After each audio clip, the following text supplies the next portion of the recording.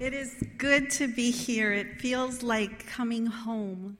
It's been a while. I don't remember how long it's been, but I think the last time I was here, I was headed to Loma Linda University Church. So I spent a couple of years at Loma Linda University Church as the children's pastor, and then I received an invitation to go to Azure Hills, which is where Dante is and was at the time, and so I accepted that invitation. So how cool is that we get to work together in ministry full-time, and we've just had such a good time doing that. In addition to that, I think that when Dante was still here, when we were still here, Dante started working in fire chaplaincy. As time has gone by and I've been involved with him a little bit on the sidelines, now I am fully involved now as a fire chaplain alongside with him for the Riverside County Fire Department. And the very cool, Richard. And usually when we get called out to an incident, it's because something pretty bad has happened, and they need chaplains.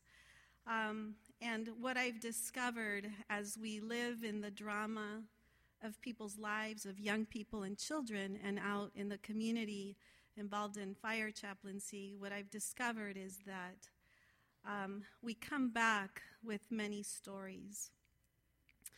And there is such power in the stories that you come back with and are able to share, that I started to think about the power of story and the fact that I discovered that, not only children love a good story, but so do adults. Oftentimes, one of my duties at Loma Linda University Church was to plan out the children's features, and they televise through LLBN. So frequently I would get emails from different parts of the world, which was very interesting. And mostly they were from adults who loved the stories. I got emails from France, and I actually got one from Saudi Arabia, which was kind of interesting.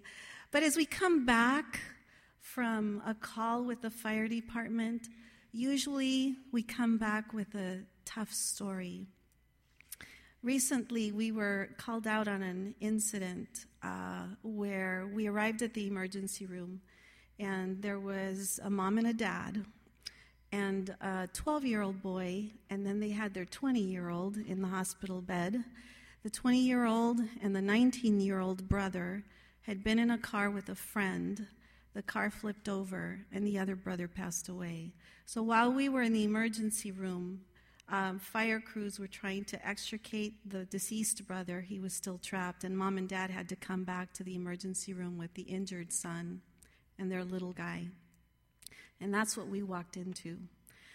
And 9 times out of 10, when we are all done with it and have been talking to police, CHP, or sheriff, whoever is there, we find out that drugs and alcohol are usually contributing factors. And we end up with these stories that where you see parents hurting, parents with a big hole in their heart. And there's nothing you can do but to be a ministry of presence. There's absolutely nothing you can say, nothing you can do at that moment in time that's going to make anything different or better at that time. But simply just being a presence is of help, of some kind of help. But we come back with these stories to share with our young people, with our kids. And I now understand, I had heard stories about firefighters, and probably Richard knows about this better than I do, but I had this urge to walk into my kids' bedroom. It was like 2, 3 in the morning by the time we got home. It was a Saturday night. But I had to see them sleeping in their bed. And I heard stories about firefighters who, after an incident involving kids like that, have to call home, have to check on their kids. And I had this urge to go check and make sure that my kids were okay. There's nothing more captivating than a powerful story, a well-told story. And telling stories is the best way to teach, to persuade, and to even understand ourselves. The very act of sharing a story can change a life, can change the world. The need for story is embedded deep in our brains. Oftentimes we see these or hear of these wonderful stories that are prepared for the big screen. And the reality is that stories are not just for mere entertainment. Stories are so powerful. They capture the human imagination, and they're probably the best way of packaging information. Stories, unlike straight-up information, change us because they directly involve us in what's going on, in the telling of the story. We get to be part of that inner circle, that protagonist's inner circle. You get a sense of the emotion and what is being felt. Well, I want to tell you this morning that the Bible is a story. It's a powerful story. It describes people's lives. It tells us about their journey through life. It shares their experiences, the joys, the victories, but it also tells us about their struggles. It's a story that tells us about their loss and their sorrow, about their regrets, and about their poor choices. The Bible is also a story about God, a God who is continually telling his people, you are special, you're chosen. It's a story about a God who keeps reminding his people that they're worth it, that they're significant, and that they're valuable. It's a story about a God who hears the cries of his people, and he frees them, he liberates them, he stands by their side. He provides for them, he gives them great wealth and abundance.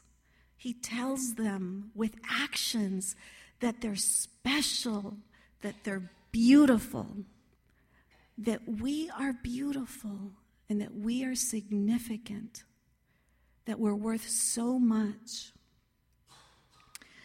He tells us that we are his, that we are the people who will reflect his character to the world, that we are the people who will love others and who will be there for others, who will offer hope to the hopeless. But you see, the Bible is also a story about a chosen people who struggle to believe. It's a story about a people who struggle to believe that they are all these amazing and wonderful things that God says that they are. It's a story about a people who aren't quite sure that they have been liberated, that they have been protected and deeply and passionately loved. It's a story about a people who doubt. And it's the people of biblical times, the people of old, who didn't believe him, but oftentimes the people today. We, this people, us, we also doubt. We also struggle for some reason to believe that we are all these amazing things that God thinks of us. We struggle to believe that we are wonderfully and fearfully made. And some of the evidence is in the statistics. And I'd like to share a little bit this morning some of these statistics that reflect current thought and behavior. And these statistics are taken not only from the Christian world, because it's the same across the board, Christian evangelicals and non-Christians alike. So let me just tell you what happened here. Dove, one of the largest international beauty brands, decided to commission a study, and they called it the Real Truth About Beauty Study. And the objective of this study was to further the global understanding of women, beauty, and well-being and the relationship between these. So Dove recruited researchers from Harvard and from the London School of Economics. And the study had its genesis in a growing concern that portrayals of female beauty in popular culture were helping to perpetuate an image of beauty that was neither attainable nor was it authentic. Dove was concerned that this limited portrayal of beauty was preventing women from recognizing and enjoying beauty in themselves and others. And since beauty in today's society is so highly valued, they wanted to see what kind of impact this situation had on well-being, on happiness, on self-esteem. So Dove's mission in commissioning the Real Truth About Beauty study was to explore empirically what beauty means to women today. So let me share a few statistics. I'm going to start off by sharing some statistics about teenagers, and then I'm going to share stats about women. And since I knew there would be men today in the congregation, thankfully, I have a couple statistics for you too so that you don't feel left out. All right, but listen, God is telling us, I love you passionately. You're beautiful. You're everything to me. And this is what we think, current society today. 7 in 10 girls believe that they are not good enough or don't measure up in some way. A girl's self-esteem is more strongly related to how she views her own body shape and body weight than how much she actually weighs. Teen girls that have a negative view of themselves are 4 times more likely to take part in activities with boys that they end up regretting later. 75% of girls with low self-esteem reported engaging in negative activities like cutting, bullying, drinking, smoking, and disordered eating. All right. And Dove research is still showing us that it's important to address girls' anxiety about looks, as there is a universal increase in beauty pressure and a decrease in girls' confidence as they grow older and become women. So, women, 4% of women around the world consider themselves beautiful. And this is an increase of 2% from the last time they did these statistics, that they did this research in 2004. Only 11% of girls globally are comfortable using the word beautiful to describe themselves. 72% of girls feel tremendous pressure to be beautiful. And 80% of women agree that every woman has something about her that is beautiful, but they do not see their own beauty. And more than half, 54% of women globally, agree that when it comes to how they look, they are their own worst beauty critic. And guys, are you ready for this? For the men? Here we go. Only 28% of American men think they are handsome. So how many men at the Orange Church think they are handsome? I think, come on, raise your hand. I think you guys are all handsome. You are beautiful. All right, 94% of men, of American men, would change something about their looks if they could. 94%. And the big question, the huge question, is why? Why do we have such a hard time believing God when He says we're beautiful, we're special, we're chosen, and He's calling us to the most amazing journey, to the most amazing adventure in life? Why do we doubt? Why do we struggle to believe? And as I think a little bit about this question, I want you to kind of ponder this question a little bit. I want to take us to the Bible, and we'll briefly look at a couple of stories this morning. I am so intrigued. When I started to read this story, I was so intrigued and curious about this woman that we really don't talk much about. But how I wish I could have met her. Because she sounds like she must have been an amazing girl who grew up to become an awesome woman. And if you want to read about her in detail, I invite you to read Judges chapters 4, 5, and 6. But for this morning, allow me to just tell you the story. Deborah. I want to talk about Deborah. She was a prophet of God, the God of Israel. And think about this. This is biblical times. This is during a time when women had no value. Women were actually, I don't even know if they made it to second-class citizens. They weren't considered to be of any great import to society. Women and children, they weren't even counted. So here is a woman. She's the fourth judge, pre-monarchic judge of Israel. So first we had judges, and then came the kings later on.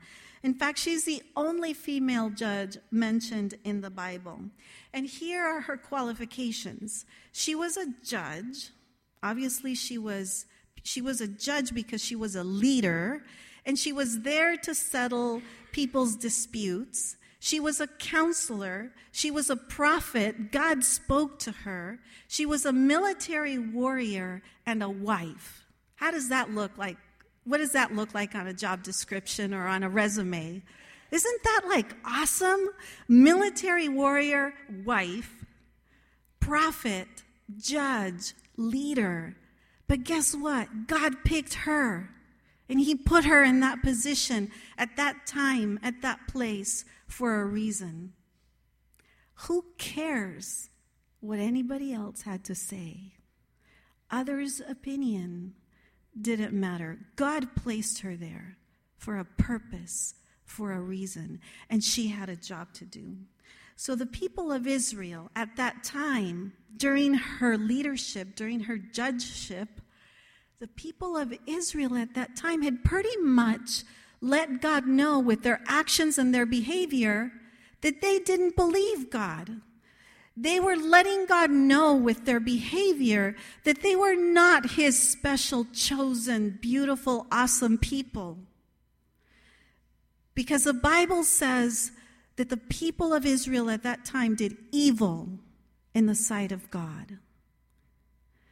And when you don't feel like that one God, that God is calling you as a special person, as a special individual, you tend to not care what he says and not pay attention to his opinion.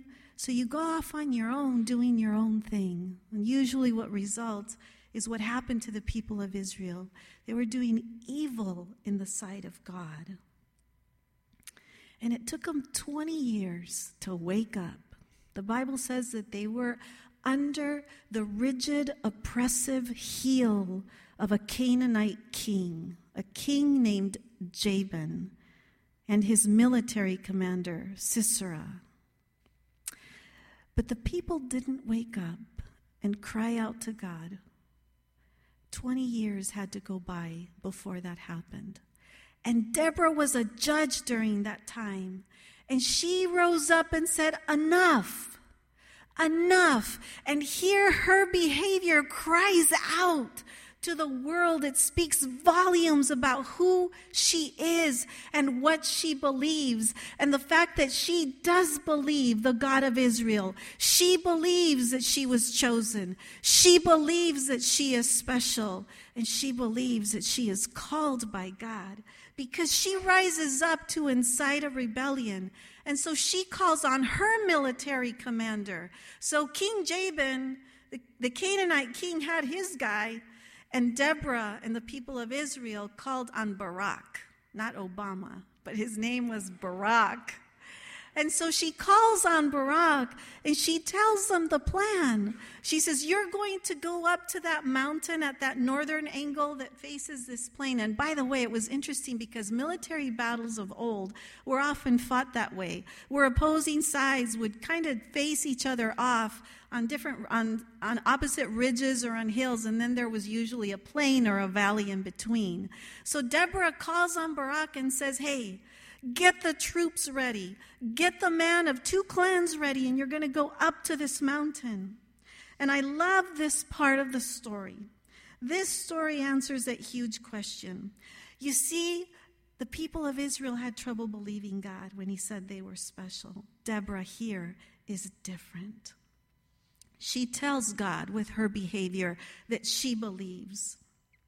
But I need you to hear this, if this is the only thing that sticks from this morning. Because her attitude is key. She is empowered by what she believes. Deborah is empowered by what she believes. And this is what I want you to remember. You can only truly believe when you are in relationship. You can only truly believe when you are in relationship with your God. Deborah was tight with God. He talked to her and she talked to him. I don't know about the people of Israel, but she was in relationship with her God. And the rest of the story is that Barak has to go out and get 10,000 troops and put him on this mountain, Mount Tabor, at the northern angle of the plain. And while he was busy doing that, her plan was that then she would lure the other commander, the opposing military commander, Sisera, and bring him down into the valley. But Judges 4, chapter 4, verse 8, says that Barak said to her, "If you go with me, I will go. But if you don't go with me, I won't go." I have a feeling that Barak knew. He knew that there was something special about Deborah. And maybe, just maybe, it was something that he wished he had and didn't have. But he saw it in Deborah. And he felt that he couldn't go do his duty as commander, as military leader, unless this woman went with him. And I have to admit that I like her answer. She tells him, "Okay, sure, I'll go with you." Verse 9 says, "Certainly I'll go with you," said Deborah. "But because of the course you are taking, the honor will not be yours. For the Lord will deliver Sisera into the hands of a woman." So Deborah went with Barak. That is so cool. Really, the honor and glory belong to God, first and foremost. So the Canaanite army advanced. But let me tell you a little bit about the Canaanite army. These guys were tough. They were strong. History tells us that they had 900 iron chariots. These guys were well trained. They were ready for battle. Not quite sure how ready Israel was, but God was with them the way he had always been with them. And today, the Canaanite army advanced to the attack. And Deborah says to Barak, "Go, this is the day. The Lord has given Sisera into your hands. Has not the Lord gone ahead of you?" And they went to battle. It was a bloody battle. It was a terrible battle. Based on what we know in history, it appears that God just sent a tremendous rainfall, an incredible amount of rain that basically rendered the Canaanite army just totally defenseless because their chariots got caught in the mud. Every single Canaanite man was killed, and the only one that fled was Sisera. He got off of his chariot, says the Bible, and he fled on foot. And I told this story one time at a devotion with junior high girls, because there's a gory end to the story that I figured I would spare them, and I've debated whether I want to spare you from the gory details of the story.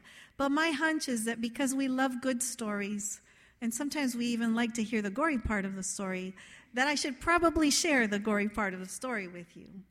And the ugly part of the story, if you haven't read it before in the Bible, I encourage you to read it, is that this guy, Sisera, gets off his chariot and he flees on foot. Well, there's this woman whose husband had set up tent in the northern camp, where usually her people would set up in the southern camp, but they wanted to be different. And her name was Jael.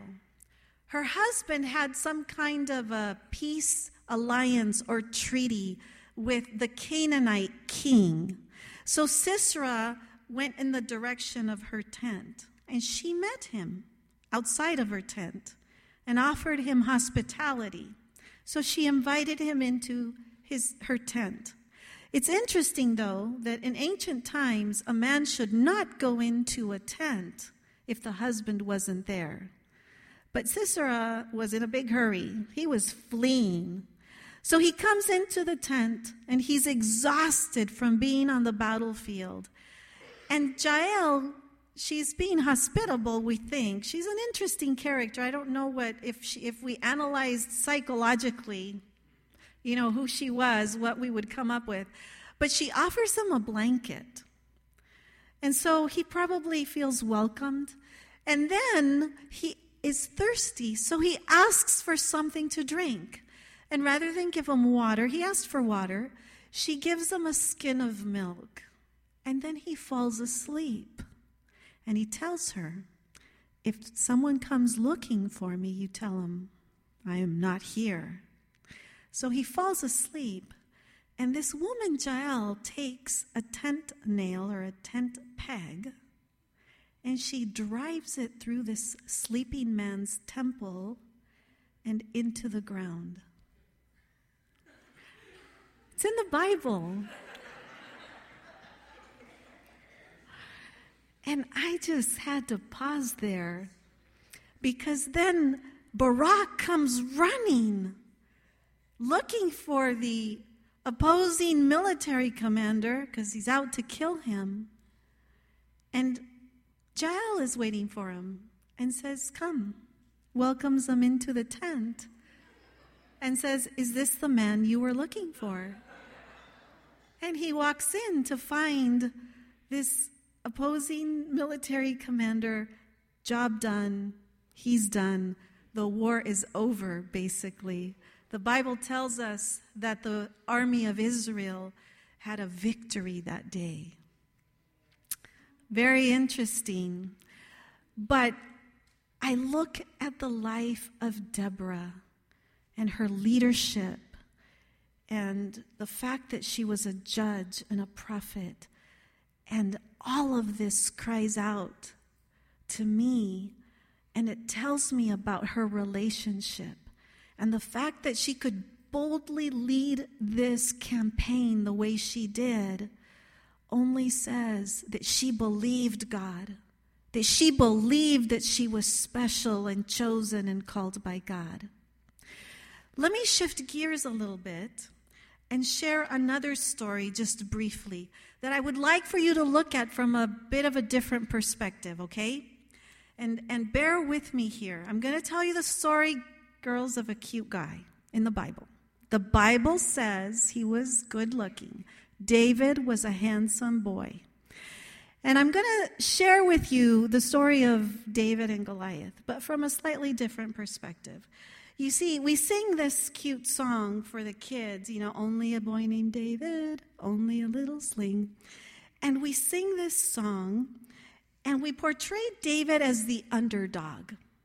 We portray him as though his defeat against Goliath is such a surprise, and that exclusively the only way that he won was because God intervened, because he was just a helpless little boy who was out to lose this battle against Goliath.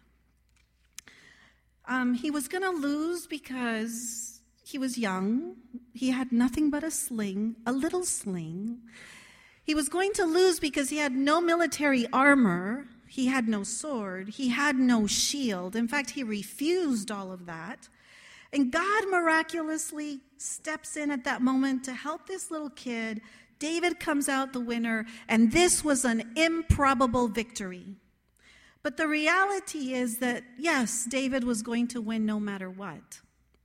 But David was going to win because he believed God. He believed God when God said, you're special, you're chosen, I have a job for you to do, I have a plan. See, David never walked alone. He always walked with God. He was in relationship with him. He was a shepherd, but he had this special bond with God. And when you read the story of David, when he arrives at the battlefield, isn't it odd to you when you read the Bible that he seems so confident when he gets there? He sees that Goliath is hurling all these insults against the God of Israel, and he says, what? What is going on here? Why? And how? Why are you doing absolutely nothing at all? Everyone is paralyzed by fear. And David shows up, and he almost seems a little cocky. It's like, I'll take this guy. They offer him armor, and he's like, no. The Bible says that David says, I've never proved it. He'd never tried it on, and this was foreign to him, and he was used to a different way of doing battle, of going to battle. David had a sling. Not many people realize that a sling was an amazing weapon. It was an amazing weapon of war, and in some respects, it was more effective than a bow and arrow. It was used in Europe and in the Near East from the Bronze Age until about the 17th century. In contemporary sketches, they depict the battlefield and they show the slingers in front of the archers as campaigns, as military campaigns are going into battle. The sling was a major part of the fighting force of the day, and through the ages it was held in very high regard by the Mesopotamians, the Greeks, the Romans, and a slinger in biblical times was someone with his leather pouch and a rock, but when that rock was placed in that pouch, and this projectile whirled around at about 6 or 7 rotations per second, and it was launched towards its target, it had killing power. It's interesting that the sling back then was considered a formidable weapon. The rock is released, and they calculate that at 6 to 7 rotations per second, a rock that's released is going about 35 meters per second. That is fast. The bottom line is that ballistics calculations on stopping power show that a rock coming out of a sling had the stopping power of a 45 millimeter handgun. Besides, slingers had amazing target accuracy. They could kill birds in flight at about 200 feet away. Time and time again, slingers were the decisive win in wars. And although David is the best known slinger in the Bible, he's not the only one. Judges 20, we read that 700 specially chosen men from the clan of Benjamin could all sling accurately to within the width of a hair. That is amazing, something that many infantrymen can't do today with a modern rifle. Something that is incredible about slings, I couldn't believe it, that David had his special, when he was king, he had his special sling corps, and these men were required to be ambidextrous throwers. 1 Kings tells us about, it's in Chronicles. Well, 1 King tells us about David's special sling corps, but Chronicles tells us about Israeli slingers playing a decisive role in the war against the Moabites. It is incredible. The reality is that Goliath didn't stand a chance. Goliath was a big, huge, clumsy giant. And if you look at Scripture, it says, he was wearing all this armor, which probably weighed him down. It was about 100 pounds of armor that he had on. So he was probably even clumsier. And the Bible says that he had an attendant walk him down to the valley. So people like Goliath in battle, they were ready to do hand-to-hand combat. So David would have had to be like within 2 feet of Goliath for anything to happen. But David wasn't dumb. He had an amazing weapon. And the other thing is that God was with him. The most important thing, God was with him. So when David shows up to the battlefield, it's like, what? What are you guys waiting for? Why are we standing here allowing this giant to insult the God of Israel? What's wrong with you people? His attitude, his behavior cried out and said, I believe that I am called by God, that I'm special, that I have worth, that the army of Israel has worth, but you don't believe and you're allowing this guy to insult our God. What you believe about what God thinks of you and your ability to come out victorious in life depends entirely on relationship, on your relationship with God. You see, a random stranger can come and tell you, hey, you're important and you're special and I'm going to take care of you. Do you believe that? Would you believe that? Some random person just comes and tells you this? I don't think I would believe. I'd have a hard time with that. But if my husband Dante says, I'm going to take care of you. We're going to spend the rest of our lives together, and I'm going to take care of you because I love you, you're special, and you're beautiful. Well, I believe. I believe him because we have a relationship. And when we have a relationship with our God, everything changes. What we think of ourselves, how you perceive yourself, is radically different than what society tells you should believe. You see, you can tell me that you believe in God and that you know about God, but the bigger, better, and more meaningful question is, are you in relationship with your God? Do you talk to him?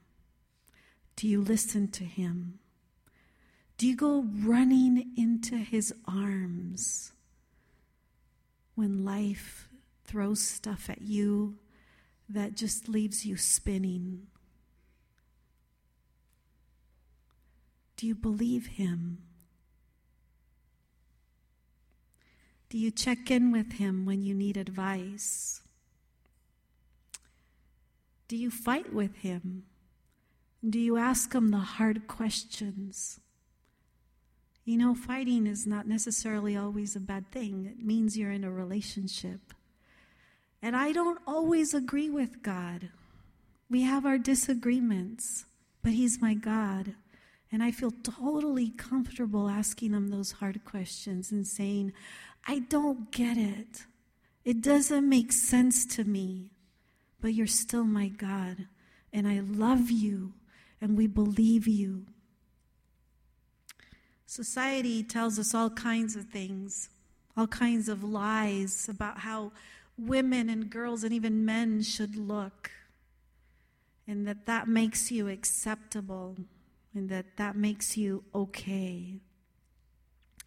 And as long as we keep believing those lies, and as long as we continue with our lives, our behavior, our actions to tell God that we aren't sure that we believe him, and that we're not really sure that we're special and that we're loved, and that we're not sure that we're his people and that we're beautiful and valuable and worth so much, as long as we keep traveling that same self-destructive road, we continue to incapacitate ourselves. We render ourselves incapable of being God's agents of hope and grace to a world in need. We render ourselves incapable of being the tangible hands and feet of God in a world who desperately needs to see in us the character of God. God wants to use our lives for great things and to take us on an incredible and an amazing journey through life. He wants you, the original you. He wants you to be you, women of the Orange Church. He wants you to be you.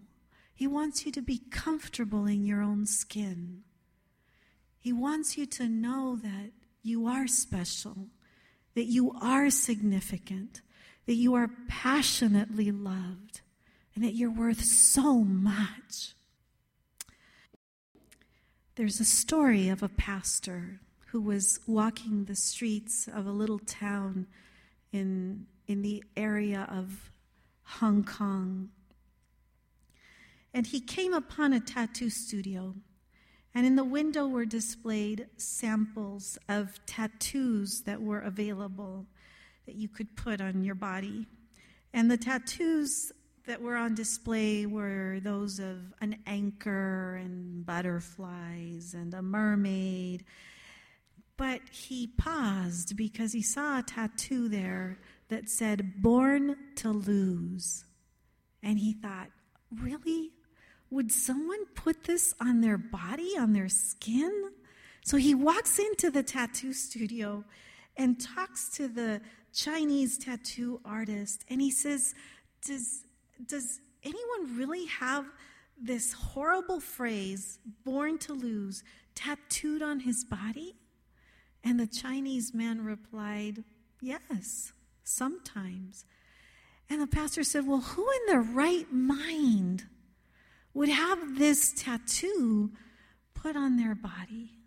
And the Chinese man in broken English looked at the pastor and tapped his forehead and said, "Before tattoo on body, tattoo on mind.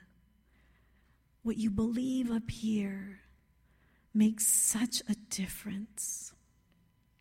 God's kingdom contains a different benchmark for what makes a person beautiful and special and significant. And I believe that it's the indwelling of the Holy Spirit transforming us from the inside out and helping us to believe and to reflect the amazing glory of Christ. And it's this glory of Christ that will grow us in simple beauty and grace.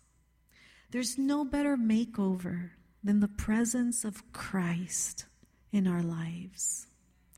There is no better makeover, men, than the presence of Christ in our lives. The power of Christ working in our lives is amazing. That power that helps us grow day by day to believe God when he says, "You are special, you are all beautiful, and you are deeply and passionately loved." As the deaconesses come forward, I'd like to thank Pastor Patty. Ladies, do you feel impassioned? Do you realize how beautiful you are in the sight of God? Men, you're beautiful also. We are wondrously made in the image of God. How can we refute that? We don't need tattoos to remind us of our beauty, of our relationship with the Lord. May we each have that special relationship that reminds us that God loves us. And nothing that anybody can say or do can change that.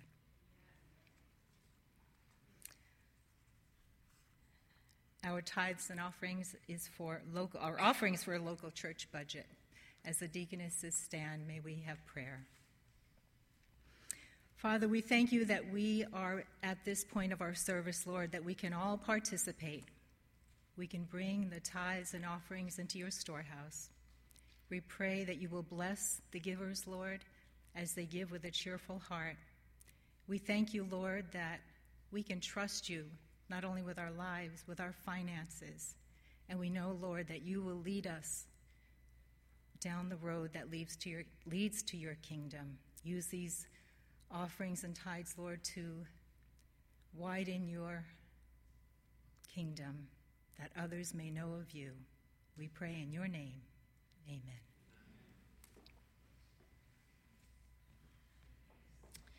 We'll close our worship service this morning with hymn number 206, Face to Face. And would you please stand?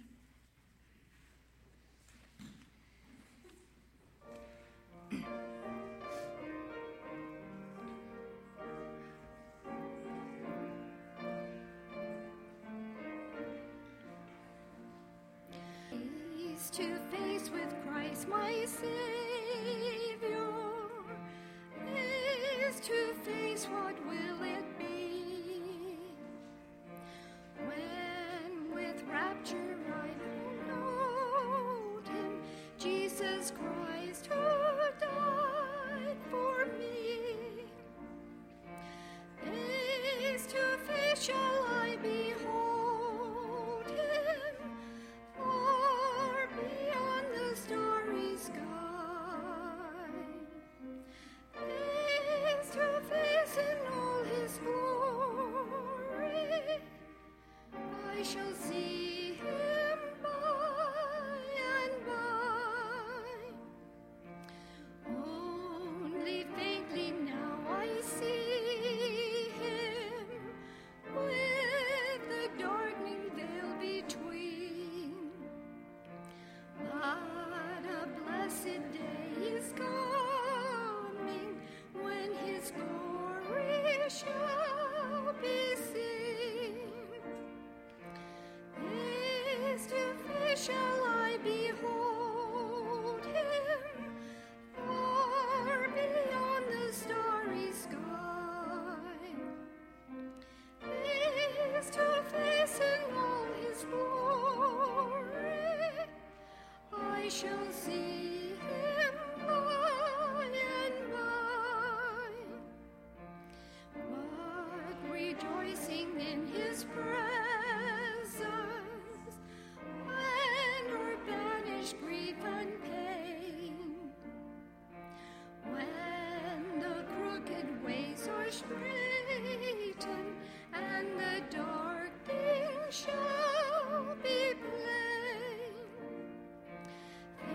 Face to face shall I behold him, far beyond the starry sky.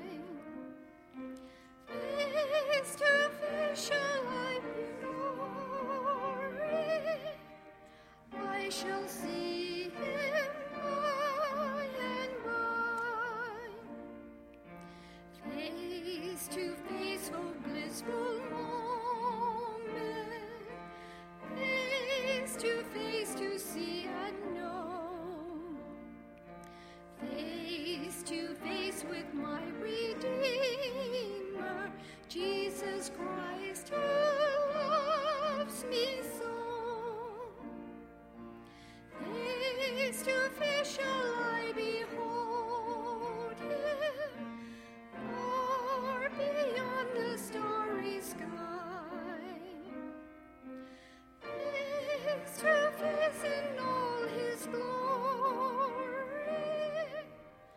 I shall see him by and by. Let's pray together. God of grace, we are so grateful for your presence in this place on this beautiful Sabbath morning. Lord, and today we want only to hear your voice speaking to our heart, Lord. Help us to believe that you love us, that we are special.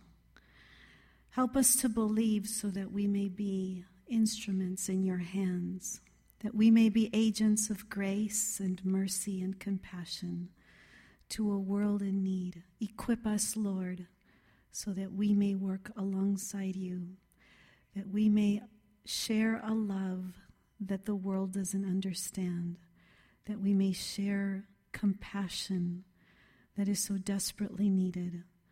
Dear God, may we be people of grace and forgiveness. Thank you, Father, for your incredible love, for your mercy, and for hearing us and being with us today. For we pray in Jesus' name. Amen.